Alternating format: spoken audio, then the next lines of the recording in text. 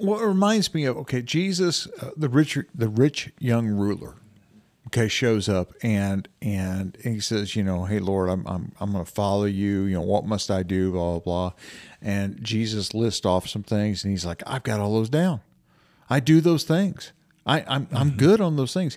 And then he looks at him and he says, okay, sell your possessions and then come follow me. Yeah. And it says he walks away sad. You were listening to the Resolute Podcast, a podcast designed for the American Church and its leadership and a ministry of decision mentoring. Today is episode 54, BO. It's not what you stink. Now, here are your hosts, Chet and Tony. Hey, Tony. Hey, Chet. Before you criticize someone, walk a mile in their shoes. That way, when you do criticize them, you're a mile away and you have their shoes.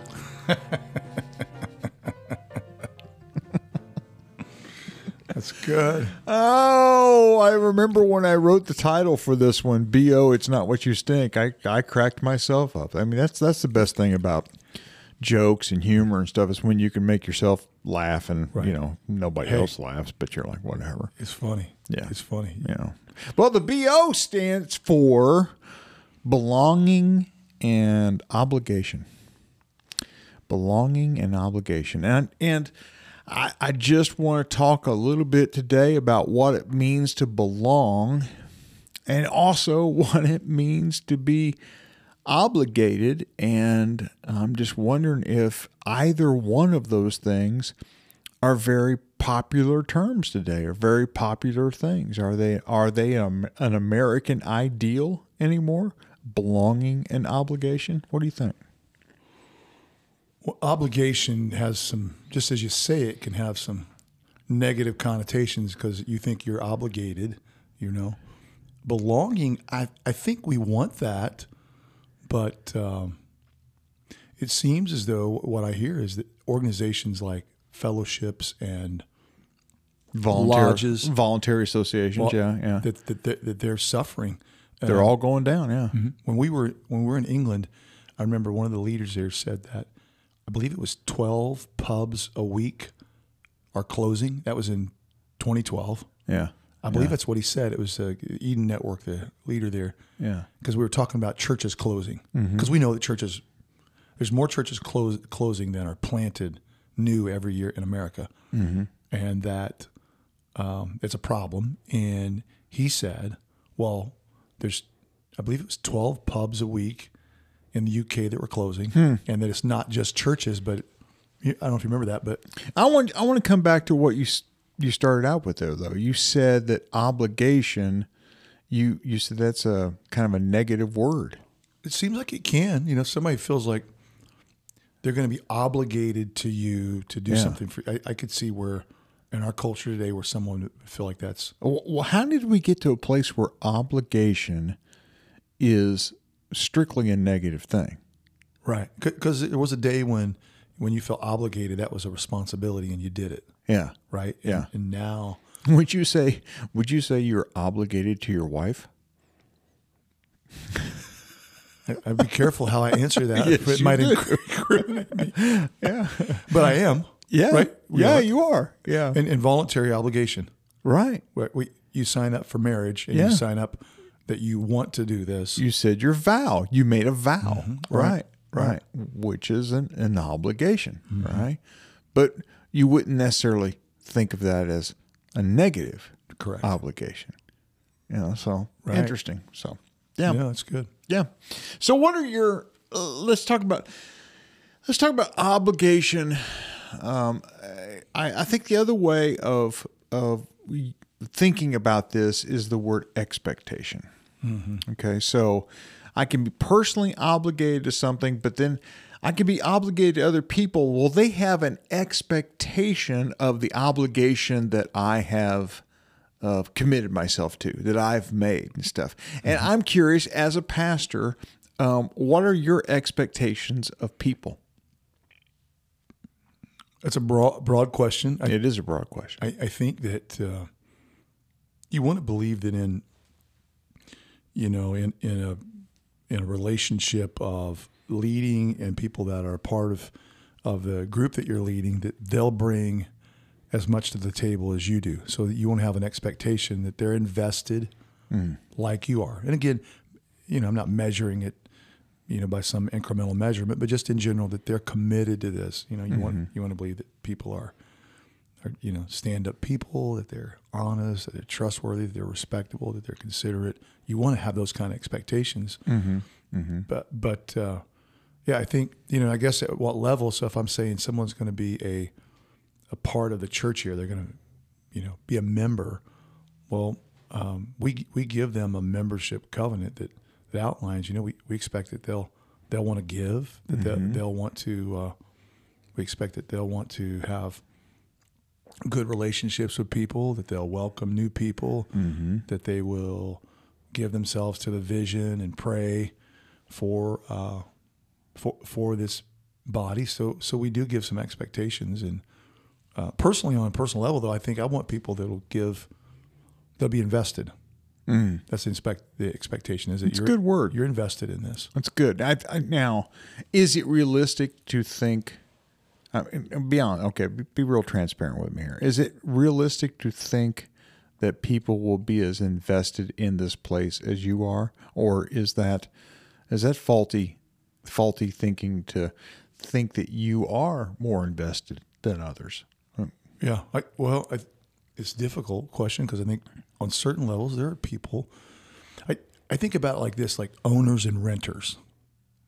So, here at Elevation, we hope that people become owners. So, because the difference between owner and renter. There's a house for sale in my daughter's neighborhood. I was driving out the other day, or not for sale, it's for rent.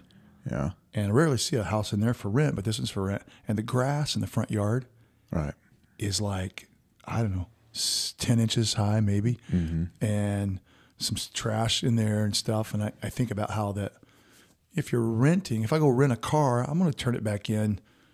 Good, but if the check engine light comes on, I'm not going to worry about, I wonder what's wrong with this, because I don't own it.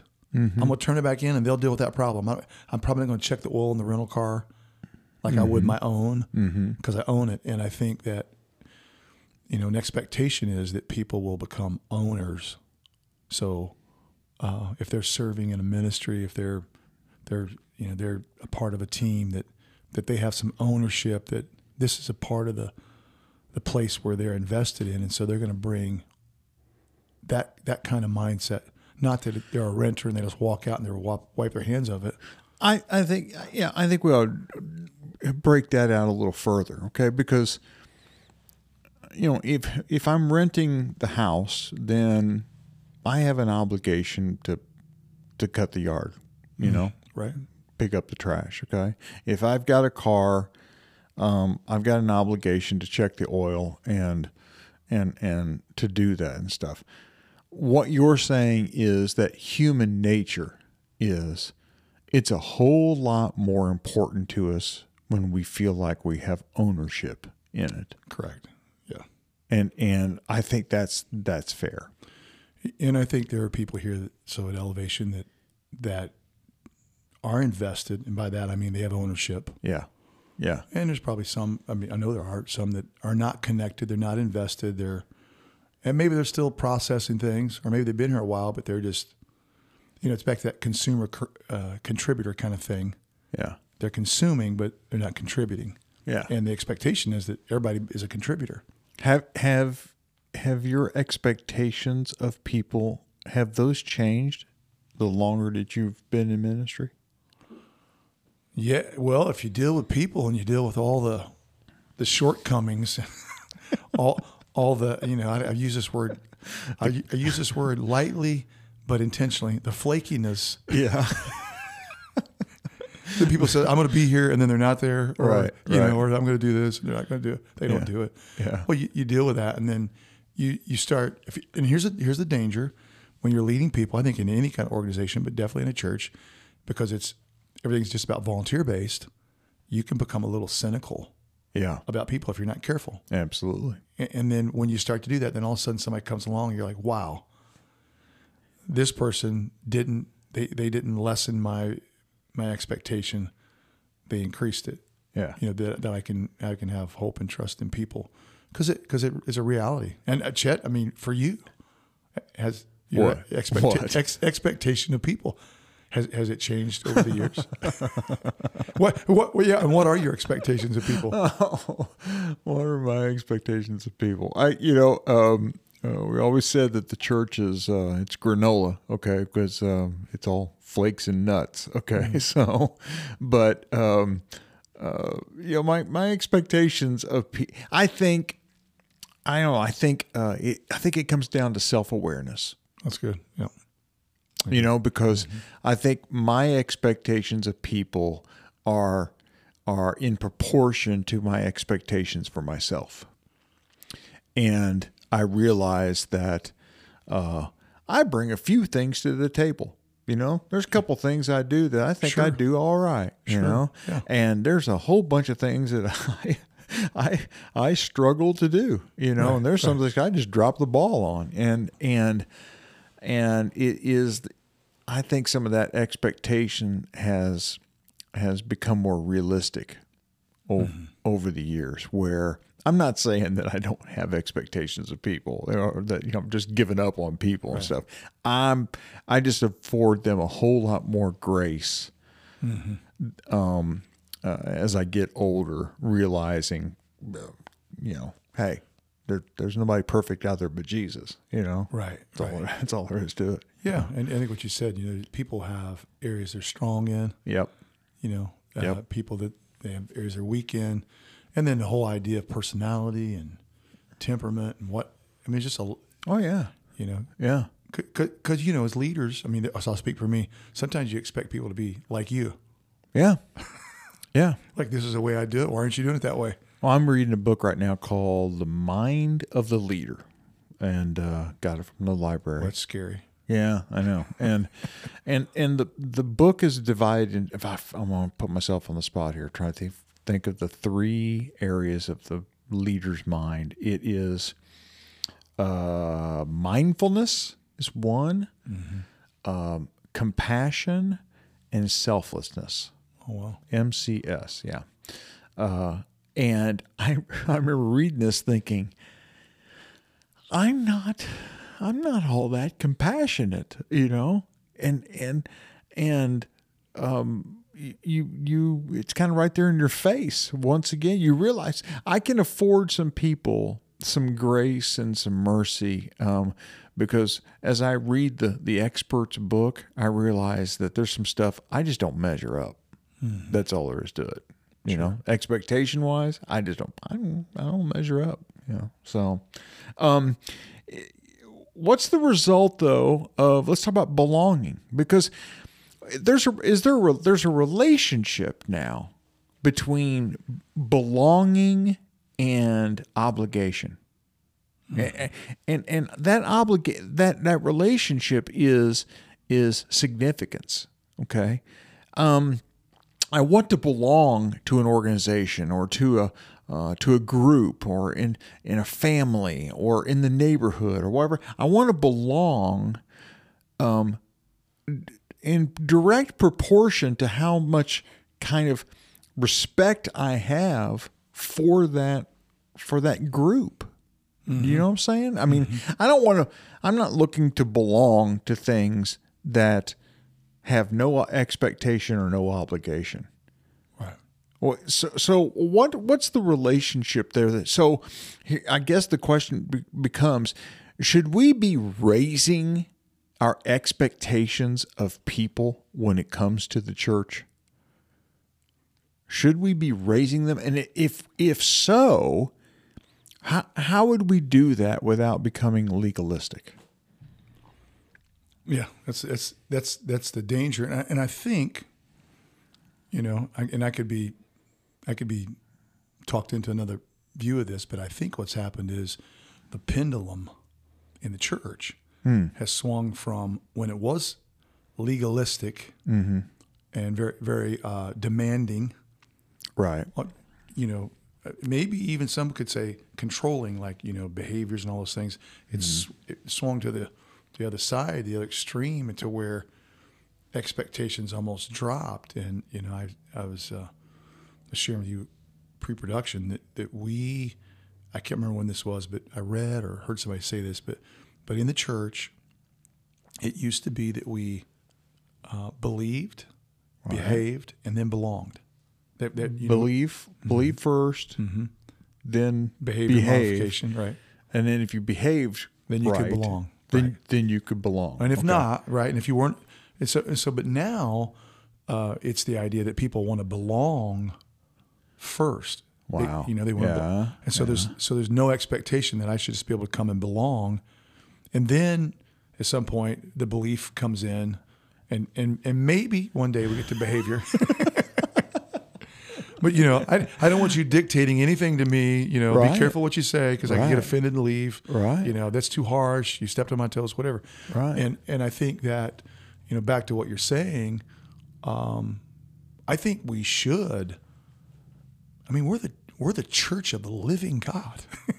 Right. There should be some expectation, and I think that not legalism, and there is, in many things in life, I've found walking a balance is the most difficult. Being extreme is easy. If I want to be extreme, be legalistic, okay, everything's wrong. I'm going to, and if I don't have any expectation, we'll throw everything out and it's just whatever. But to walk that balance, well, and when you walk a balance, you can lean into extreme every once in a while because walking a balance is difficult. Mm-hmm. But I think that, if I look at the military, well, you can't be in the military and not have expectation. Right. Right. If they called us to to be just for a league minimum to play for the Colts this season, well, there'd be expectation. They wouldn't call us, Jet. Yeah, I'm not anticipating that call. They're not going to call us because there's expectation. Right. Or the Pacers or anybody. It doesn't matter. They're not going to call us because they belong to that team. There's an expectation. Yeah. And I think you mentioned the word family. Well, there's an expectation in family. And when it comes to the church, I think sometimes we've swung the pendulum to the part where we don't have any expectation hardly at all, when there should be. Well, it reminds me of Jesus, the rich young ruler. Okay, shows up and he says, hey Lord, I'm going to follow you. What must I do? Blah blah blah. And Jesus lists off some things, and he's like, I've got all those down. I do those things. I'm good on those things. And then he looks at him and he says, okay, sell your possessions and then come follow me. Yeah. And it says he walks away sad. He walks away dismayed. Was the expectation of Jesus, first off, why do you think he said that? And was that expectation too high? Yeah, well, I mean, I don't think it was too high. I think that, because it's hard to think that Jesus would have set the expectation too high. Yeah. But he understood somehow, Jesus did, that this individual had a problem with material things, with stuff. Right. And so, go and here's the bar. I'm going to set it for you. And that was his struggle. He struggled with, for him to belong, he had to meet that expectation. Yeah. And it seems as though he wasn't willing to do that. Yeah. Yeah. Jesus spoke to the heart of the matter. In other words, he spoke right to his most important priority. Right. He said, I want to be above that. That's it. And so, in organizations that require expectation, I believe that they have better people, because the people say, so I mean, if you're going to work at, I'm just trying to think of a company, I'm sure if you're on the executive team at Tesla or SpaceX or at Google or at Amazon, or if you're on the administration, the presidential cabinet, well, there's a certain expectation.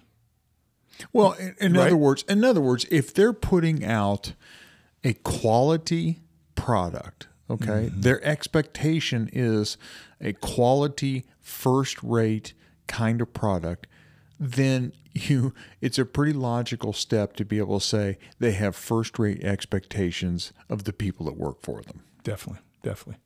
And if we want the church to be effective, at going into the world, at sharing the gospel, at being a presence in their community, well, I think that we're going to have some high expectations on people.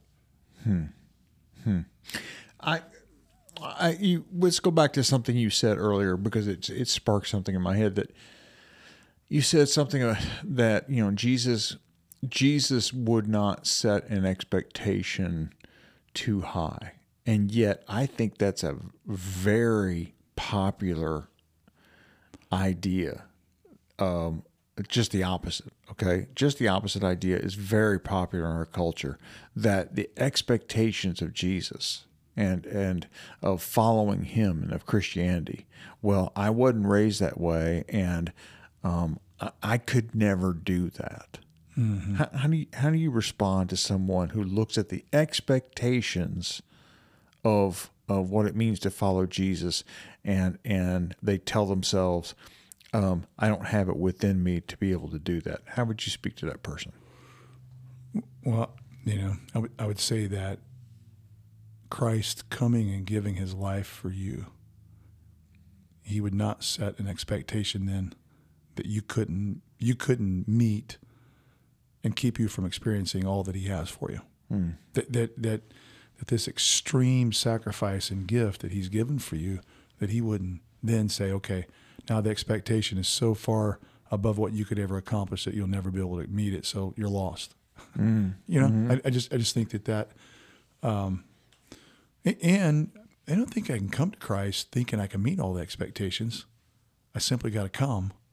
Well, don't you think he's going to help me to do that? Don't you think it's one of the reasons Jesus came to begin with? Okay, is because the law in the Old Testament, there's an expectation of, you know, this thing's becomes 660 different laws that you've got to, you know, obey, and you know, nobody can do that. The New Testament speaks to the fact that if you break one, you just broke them all. I mean, it's you know, it's not you're a lawbreaker. Right. Period. That's the definition. You're a lawbreaker. Mm-hmm. And Jesus came to offer a whole lot more grace than that. Oh yeah, yeah. And I think that's illustrating the idea that, you know, you can't do that, but he's going to help you. I told a couple of weeks ago, I was saying, you know, it's kind of facetiously, but I was saying that, you know, I was talking about one of the sacrifices, one of the moments in the Old Testament where they're preparing the sacrifice and they've laid all the parts out and all this. And I said, you know, I'm glad that, you know, all of us were born in today's world, because I've had that thought. I've had that thought before too. Yeah, right. Absolutely. So the grace that's been extended to us, you know, being in the present age that we are in, where there's grace available, and I don't think there's ever an expectation that Jesus has that he can't help us to get to. Wow. When I was in Israel, and you guys got to go with us next time we go. It's just too cool. Oh yeah, it's just way too cool. I want to. But we're out on the Mount of Olives and looking down on Jerusalem, and there's the Lamb's Gate. Okay, it's where it's during the festivals where you had to make atonement for sin. Okay, mm-hmm. You purchased this spotless lamb. Okay, and you brought that, and then you sacrificed that, and there would have been thousands and thousands of people going through this gate. Coincidentally, that's the gate Jesus enters. Okay, and which is just an awesome visual. Mm-hmm. If you think about the Lamb of God. Okay, but you know, I agree. I'm glad that I was born when I was. Okay, but I would say that the visual of atonement for sin would be something that Old Testament person would have in some ways a better understanding of how grave a situation that sin is, and how much what the real cost of sin is as they sacrificed that lamb. Well, yeah, most definitely. I mean, yeah, it's just as you say that, it kind of etches in your mind, like just the the grotesque. Oh yeah, the visual, the smell, the sound of it.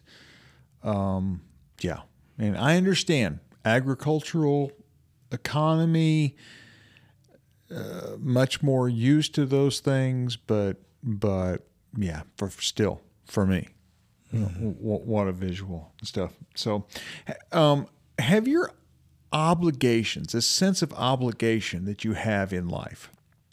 First off, tell me about some of the obligations that you feel today, okay? And then the follow-up question to this is, do those obligations increase or decrease, or do they change as we grow older? What happens to obligations in our life? Yeah, I think we become more, well, speaking for me, Yeah. more aware of the significance of obligations. And I also think that you kind of hone in on what are the obligations that are only you, that are for you only. So I'm a husband to Kim. Yeah. I'm the only one that does that. The only one that can do it, Right. I'm a father to Samantha. Yeah. I mean, I got 3 granddaughters, got a son-in-law. I mean, all those relationships have expectations and obligate me to them. Pastor of Elevation Church, I'm your friend. I have a staff that I lead. So all those come with obligations and I think in life, maybe it's a maturity thing. You start realizing, okay, what are the things that only I can do? Because I could be obligated in a whole lot of other ways. Yeah, there's plenty of ways to make sure that we could be obligated. Okay, Yeah. we can have too many obligations for that matter. Yeah, And sometimes when I was younger, I think I did that. It was too broad. Where I think I'm more focused now. yeah, There's more of a laser kind of focus to what to what I need to be doing with my life. yeah, yeah. I read every day. I write just about every day. And some of that's just for me. I mean, it's not like, Right. but I see this. I see that's an obligation I've taken on because of my role. Every week I'm preparing for what I'm going to talk on Sunday. That's an obligation. I can't like, okay, this week I'm just not going to. I'm not going to do that, right? Right. I'm obligated. I'm obligated to the people that I stand in front of on Sunday to have something that is of substance from God's Word to speak to them. And so you give your time to those things, and sabbatical. I feel now that I'm obligated to have rest in my life. Where Right. we were sharing earlier. When I was younger, sometimes I just was not. That was an obligation to me. I just did whatever I wanted to do, and then crash Yeah. for 4 hours and get up and go again. Yeah. Yeah. Now age helps you be better about that, but So let me ask you this: how do you handle it when obligations are not met? When you've got people that are obligated to you, okay? How do you handle it when they drop the ball? oh my. I'm sure it's rarely ever happens. Okay, but yeah. Yeah, I feel like first time you offer a lot of grace. If it's the same kind of thing the second time, well, that's a different story. Yeah. Because, if somebody makes the same mistake a second time, it's like first time maybe you didn't know, or so second time definitely you've got to deal with trying to help them through it. And the third time they're out of here. I'm playing. But I think there's got to be some grace in it, but I guess depending on, in the strength finder thing, my number one strength is competitiveness. which I don't know if that's a strength or not. I was going to say, I don't know if that's a strength. They said it was. Okay.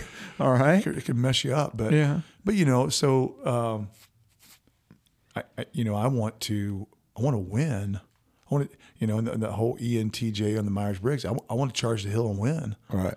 And when people, like, again, use a military or a team kind of thing, if you're running toward the goal and people drop the ball, that's a frustrating kind of thing. Right. So you have to learn how to have grace, but also bring some kind of direction, correction. I'm not the best at it. That, like I said, referenced a book, The Leader's Mind, and I said I wasn't very compassionate. He would go on, he would say that it's that conversation that you have with the person who drops the ball the second time or the third time, whatever. Mm-hmm. He would say that compassion is holding them and reminding them of the standard and their obligation, that's actually a compassionate response. And just the opposite of what we a lot of times think of, compassion and kindness, and we think of it as weakness and softness. And yeah, exactly. And so it doesn't really matter. We'll try harder next time. Because that's not helping them. It doesn't help. No. It doesn't help. It doesn't really change the situation. Yeah, I think you got to address it. Well, this idea of belonging to something, let's end on this. This idea of belonging to something that does not have really expectations. My question is, what's it do for you? What can it possibly do to belong to something that at the end of the day, your attendance, your participation, your contribution really has no significance? It seems like nothing. It does, doesn't it? Yeah, it seems like a walk to the ice cream truck. Maybe I don't.